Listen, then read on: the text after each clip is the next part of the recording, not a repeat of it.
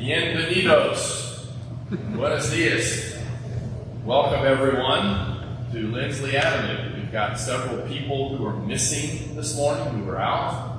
So we appreciate everyone who's here. Our visitors, we're very glad to see you out and about again. Yes, I'm pointing at you.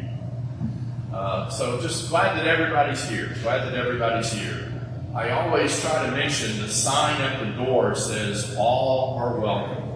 And here at Lindsley Avenue, we mean it. It should be meant everywhere. But here at Lindsley Avenue, we mean it and do our best to put that into practice. We are glad that you are here. This week, we are in the middle, if you will, of the study of the fruit of the Spirit. We're on fruit number 5 of 9. 5 of 9. So we're at the midpoint. So it'll all be kind of coasting though the rest of the time. This morning, we're going to talk about kindness. And I know you saw the Spanish words on the bottom of the songs. We're simply trying to make our friends and new acquaintances more comfortable to do what they can to help worship God with us. The slides are going to be in all English except for the front. I haven't figured out yet how to do that, but we do have paper handouts that have Spanish of everything that's on your paper handout. And we certainly hope and pray that Google Translate's doing a good job. I have no idea. But this morning we're talking about kindness. You know, it's one of those things that's been said before. We know it when we see it. We know what kindness is when we see it. But what is kindness? Dictionaries say it is the quality. Imagine a dictionary reading again, very dispassionate. Dictionaries say it is the quality of being considerate to others, being gentle, caring, and helpful.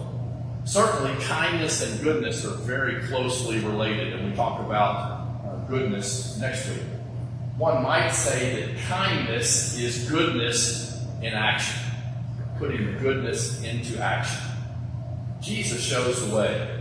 When in doubt, let's go and see what Jesus did.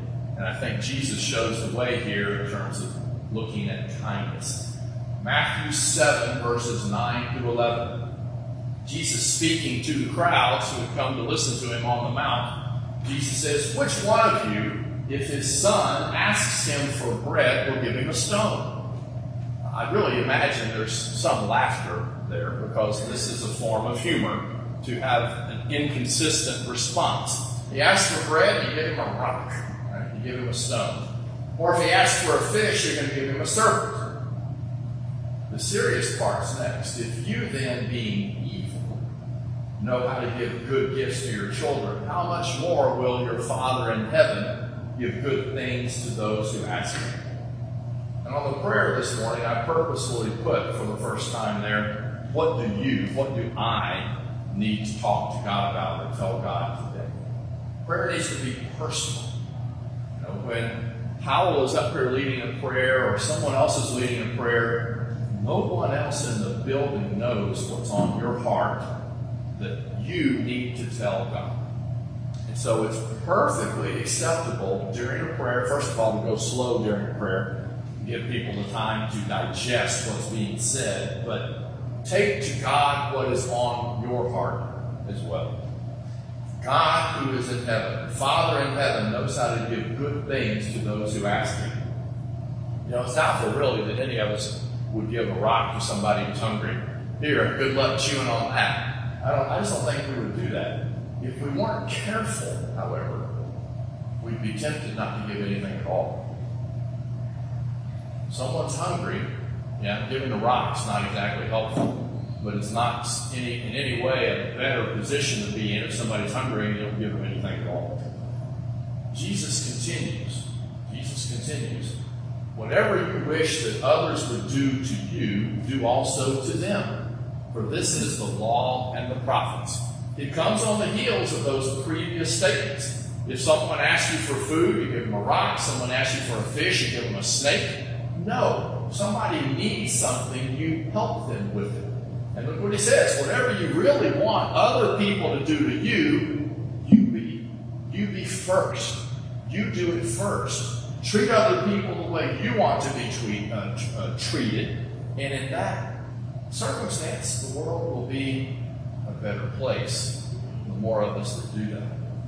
in the Good News translation. It says, do for others what you want them to do for you. This is the meaning of the law of Moses and the teaching of the prophets. And it really is. The message of God is to treat other people nicely, with kindness, with gentleness, with love, with patience. You get the tie-in to what we're talking about this morning. Treat people the way God treats people. God knows how to give good gifts to those who ask Him. We need to be proactive in giving good things to people, perhaps who haven't even asked us yet. I would suggest treating others how you want to be treated, really, however, is not easy. It's not. It's not an easy thing. If it were an easy thing, everybody would already have been doing it. Or a whole lot of people would have been doing it when Jesus says this. It's not an easy thing. Why? Well, He continues with these comments, I think, to show that it's not an easy thing. Remember, he's saying all this in kind of one sitting, and he's saying all this one after the other. He said, if someone asks for a food, you give them, a rock. Somebody asks for a fish, you give them a snake. If you are evil, your Father who is in heaven, who is good, is going to give good things to people that ask Him. He says, however you want to be treated, treat others that way in advance. And then He says this, enter through the narrow gate. The gate is wide, and the road is wide that leads to hell. Many people enter through that gate, don't follow the crowd. But the gate is small, and the road is narrow that leads to eternal life, and only a few people find that road. Now, there's a great deal in these two verses, but the context is talking about how we treat other people. Absolutely, it needs to be about following after God. It needs to be about having our hearts in the right place and doing what God wants us to do. But there's a big part of this that says most people are not going to do what Jesus just told them to do. Treat other people the way you want to be treated. Most people don't live that way. Most people do not do it. If you were to look at who you have run into, it's not your mom, your dad, they're not a family member. A number of them may not have treated you nicely the way you would want to be treated in the past. Practicing kindness is a problem. It's a problem. We teach all the kids in kindergarten, to play nice and be kind and all that kind of thing. You may have heard everything you needed to know when you were in kindergarten. To paraphrase the book that was popular some years ago, most of us don't do it after we get out of kindergarten. We just don't. Why? Why is it that so many people don't practice kindness? Well, because it doesn't really come easy. It doesn't come easy to any of us. We would prefer, if we really could get away with it, to be selfish. A couple of weeks ago, we talked about most of us at some point have really thought about looking after number one. And what was my response? Do you remember my test time here? Anybody remember my response from a couple of weeks ago? Not only are we not number one, we're not number what? We're not number two either. That was the billboards, right? I'm number two for all the people on television. Great thought. Certainly not number one, but God is number one. Other people are number two. I'm at least third. And it's hard because we want to look after our number one. Most important person. No, it's not. No, it's not. Being rude is easy. Marla said this to me. Being rude is easy. It doesn't take any thought or real creativity to be rude. It does not take much effort, but it's really a sign of weakness and insecurity. When we're rude to other people, I don't have to get involved with somebody else. I don't have to wonder what's happening with this person. I don't have to think, how can I help? Because I'm rude and I'm on my way. Because when I'm rude, I'm focusing on, mistakenly, what I consider to be number one. Being rude is very easy, but it does not fit with being a follower of Jesus. It does not fit. You cannot truly be a follower of Jesus and be rude. You cannot truly be a follower of Jesus and think that you are number one. You can't be a follower of Jesus if you're not treating people with kindness, with patience, with love, and putting joy into their lives. You just can't do it, because if that fruit is not being generated by the Spirit living within you, you're not. You're really not. I'm not a follower of Jesus. What causes people not to be kind? What contributes to it? A lack of empathy. I just don't care about you. Or I don't care about other people. There's no empathy. There's no heart that feels for someone else. Remember our New Year's resolution? It was bear one another's burdens this year. Bear one another's burdens and so fulfill the law of Christ. Show some empathy. Care about what each of us is going through. And help. Well, that's a big part of showing kindness. And it's not what's going to allow us to be rude. And self-centeredness. That's part of the looking after number one. Being self-centered. Not recognizing that other people need me, or that their need is greater than mine at the moment. It's not surprising when a 2-year-old acts this way. A 2-year-old doesn't think. A wonderful, kind of blind way to go through life as a 2-year-old. All that matters is that's mine and no. The first 3 words, perhaps, the 2-year-old learns. That's mine and no. But we shouldn't see that in a 40-year-old. We shouldn't see that in a 50-year-old.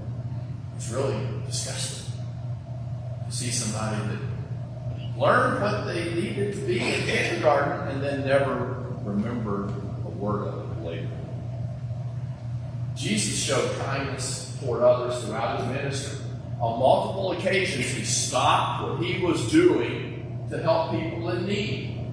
He acted with kindness and compassion, for example, when he fed the 5,000 with a few loaves of fish and healed the sick. That's in Matthew 14, 13 through 14. Now, when Jesus heard this, he withdrew from there in a boat to a desolate place by himself. But when the crowds heard it, they followed him on foot from the towns. When Jesus went ashore, he saw a great crowd and had compassion on them and healed their sick. Followed by all these people who can't possibly have enough to eat here. We need to send them into the towns and go let them find some food. And Jesus said, well, what do we got? And they found a boy with a few fish and some small little loaves. And the fish were probably the size of sardines. That's what was very popular, very prominent in Galilee at the time. We're talking tidbits.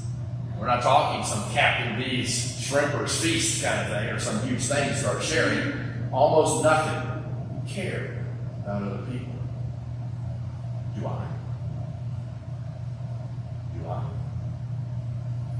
He showed kindness toward others when he healed the blind Bartimaeus. Mark 10, 46 through 52. And they came to Jericho. And as he, Jesus, was leaving Jericho with his disciples and a great crowd, Bartimaeus, a blind beggar, son of Timaeus, that's what Bartimaeus means son of Timothy, son of Timaeus, was sitting by the roadside. And when he heard, he had to hear, he couldn't see, when he heard that it was Jesus of Nazareth who was going by, he began to cry out and say, Jesus, son of David, have mercy on me.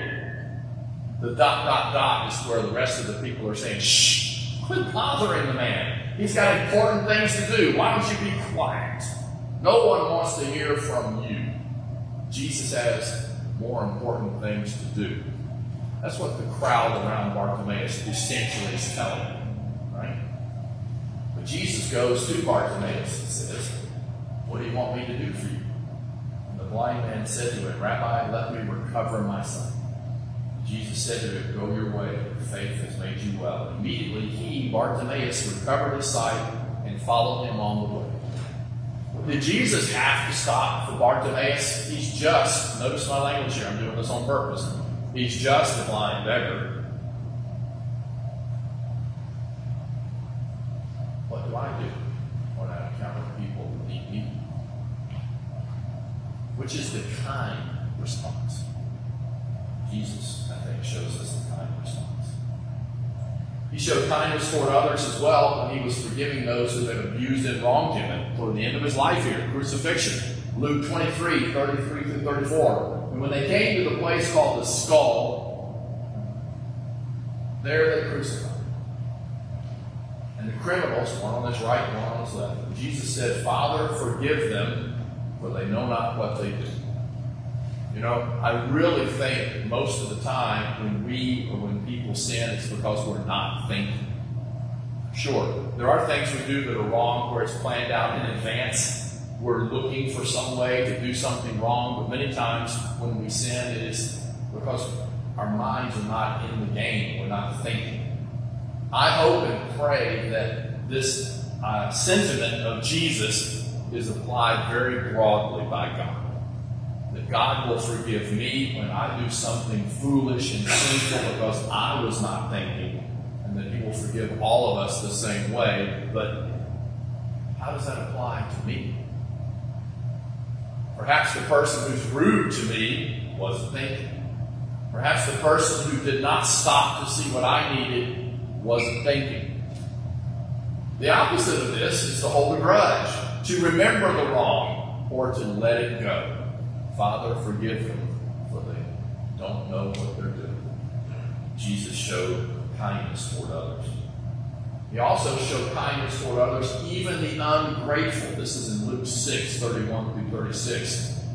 This is Luke's account of the same idea that we read early on this morning in Matthew. And as you wish that others would do to you, do so to them. Golden rule, they call it. If you love those who love you, what benefit is that to you?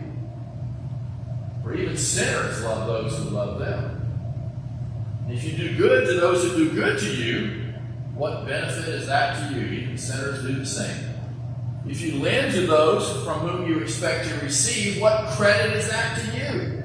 Even sinners lend to sinners and get back the same amount. You know, it's relatively easy to be kind and nice to, let's just say, your friends. Okay? Somebody that you like, you see them and the smile goes up. Hey, how you doing? You know, usually you're not just rude to people who are your friends because they won't be your friends very long. That's kind of what Jesus is talking about here. If you're good to those people who are good to you, if you do these things that are nice to people who are nice to you, well, hello. It's not a surprise. Hello. Most people are good to people that do good things to them. Look how it continues. But Jesus says, I'm going to tell you, Jesus says, love your enemies. Don't just love the people who love you. Love your enemies. Do good and live expecting nothing in return. And your reward will be great. Sons of the Most High, for He is kind, God is kind to the ungrateful and the evil. Be merciful, even as your heavenly Father is merciful. Somebody comes into your life and they're not kind to you, be kind to them. Somebody comes into my life and they are ungrateful, never do that again. I've learned my lesson, I'll never be. No. Do I want God to give up on me after the first time that I forget to be grateful? Absolutely not. Look at it again. Love your enemies. Love your friends. Sure. Love your family members. Sure. Love your enemies, the people who have it out for you. Lend, do good. Don't expect anything back. Don't expect some kind of fancy words here, quid pro quo, right? Don't expect something directly back where it's an in-kind return to you. Give and don't expect anything back. Because God is kind to the ungrateful and the evil. You and I, look at this. This is a command. This is an imperative Jesus is saying here. You and I need to be merciful even as God is merciful. And how I show mercy will have a great deal to how God shows mercy. Really disturbing when Jesus says things like that, because it's almost as if He wants me to do something that's hard. He does. Look at a couple of other verses here this morning. This is Ephesians 4, 31 through 32. He says, Paul writing, let all bitterness and wrath and anger and clamor and slander be put away from you, along with all malice. Those are things that I don't think would fall under anybody's umbrella of kindness. Those need to get put out on the curb for the trash person to come by and pick up. Put those things away from you. Instead of those things, instead of anger, wrath, and clamor, and slander, and malice, instead of all those hurtful things, what should I have my life filled up with? Be kind to one another. Tender-hearted. Have a heart that cares. I mean, most people are not going to be kind unless it's coming from the heart. And it's got to be a heart that cares. A heart that cares is going to generate kind actions. Be kind to one another, tender-hearted, forgiving one another. And here's that statement again. Even as God in Christ forgave you. Why do I need to forgive Johnny? Johnny's been mean to me for years. In fact, you know what he did to me last week? Don't care. Well, hopefully he didn't get hurt. But I don't care what Johnny did last week. Because I'm supposed to be forgiving as God has forgiven me. The last thing I want is for God to say, no. There were like 1,700 times by the counting over here in the book where you weren't forgiven. No, we don't want any of that kind of record keeping to occur. And the way to avoid that is to be forgiving, is to be kind, tender-hearted. We are called to be kind in part because God has been kind to us. Forgiving of sins is certainly kindness, because God did not have to do it. Ephesians 4:30. He continues and says, and do not grieve the Holy Spirit of God, by whom you were sealed for the day of redemption. Look at this. I used to put that in there. There we have it again. Where does this kind of behavior come from? It comes from the Holy Spirit who dwells within us, who's given to us when we become a follower of Jesus, when we become a Christian, when we are born again. When we are born again, we receive the gift of the Holy Spirit. The Spirit dwells within us and starts generating that fruit that we've been talking about if we're not grieving the Holy Spirit by trying to turn the wheel away from the direction the Spirit would have us go. Right? If you can imagine, most cars don't have this, but a plane with an autopilot is trying to go this direction. It's not generally a good idea to start trying to yank it the other direction, right? The plane's not going to be very happy with you. Well, if I'm a member of God's family, if I have the Spirit dwelling within me, the direction God wants me to go, the direction the Spirit is taking me is one of love, joy, peace, patience, kindness, and so forth. And if I keep trying to do these other things by not being kind, not being patient, not being loving, then I believe that's one application of this statement. I will be grieving, making the Spirit who dwells within me as a member of His family sad at my attempt to ignore the change that's supposed to be part of who I am.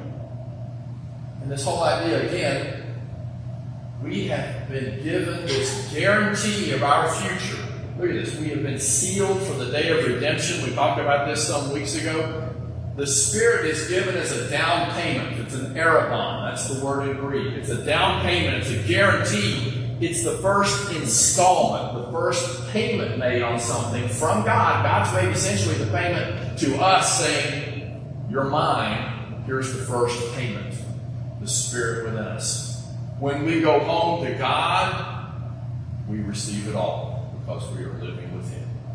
This Spirit within us, this down payment of what's to come from God, if you will, is what we have. And when we fight against the Spirit, we're living for ourselves and we're not living for God. When we're not letting the fruit that the Spirit's trying to generate come forth in our lives, it's because we are being self-centered. It's because we are focusing on that wrong number one. You see, kindness is an expression of love. It really is. The reason love is first is because all of these other expressions of fruit that the Spirit generates all come from love. God is love. In Him is no darkness at all. I'm to be like God. I need to have love be the dominating quality that comes out of my life. And if it starts with love, all these other things we're talking about all come from that initial loving approach. When we are walking after the Spirit will generate that fruit. When we're not, if we're walking after the flesh, we're going to be generating all those works of the flesh: anger, wrath, malice, immorality, all these many different things. We're living a life of sin and selfishness. We're not living for God, we're living for ourselves. God does not call us to perform random acts of kindness. You heard that phrase? I mean, it's on some of the afternoon TV shows. I don't remember when I last saw one of the afternoon TV shows, but I know you've heard it. Go about and practice random acts of kindness, right? Pay for this person's meal over here. You know, just random things. Just do random things. That's not what God calls us to be. As valuable as those random acts are, don't get me wrong, if somebody's throwing out random acts of kindness, great. The world's a better place because of random acts of kindness. I don't argue with that, but that's not what we are to be about. We are not to be about random acts of kindness. We are to be about intentional acts of kindness. As opposed to the random acts of kindness, we are to be intentional about it. A consistent lifestyle, a consistent life of kindness that can, in many ways, revolutionize the way people relate to one another. Our city, our state, our country, our world is a sick place because it's sick with the result of sin that's in the life of most people. Most people are not followers of Jesus in the world today. The only way that healing can come is by showing people who are sick the doctor, the physician. And that doctor is Jesus Himself. The best place for that to happen is by starting with kindness among people that we have here today, as broken, as flawed, as needy as we all are. There's not a person in this auditorium today who doesn't have some part of them that they feel may be broken, who doesn't have some need, who doesn't have some problem that we need help with. You know why? Because we're all people. We're all people. God calls us to bear one another's burdens. As a family, we are to help one another by being kind to one another. That's the only way the world is going to be made well. Starting here, one at a time, two at a time, showing kindness and pointing to Jesus as the source of that kindness.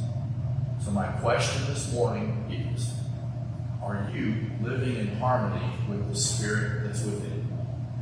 If you're a member of God's family and your life doesn't seem as if it's generating love, joy, peace, these different expressions of fruit, then the solution is not, I will write down on a piece of paper, I will be kind 1,000 times. No, that doesn't really help. The solution is to draw closer to God, and He will draw closer to you. If you're not a member of God's family, then you're part of the world that's still sick with the result of sin. If you're not a member of God's family, the only way for healing is to come and understand, I have been living for the wrong number one. I've been living for myself. I need to change my life and live for God. I need to turn away from the way I have been living. And as Jesus tells us, Thurl read it this morning, unless we are born of water and the Spirit, unless we are immersed in water so that we can be raised to walk as a new person, where God forgives the sins. It's not the water, it's God doing all the work. Only only then can you be free from the sickness that comes from sin. The choice is yours today. Please think about that as together we stand.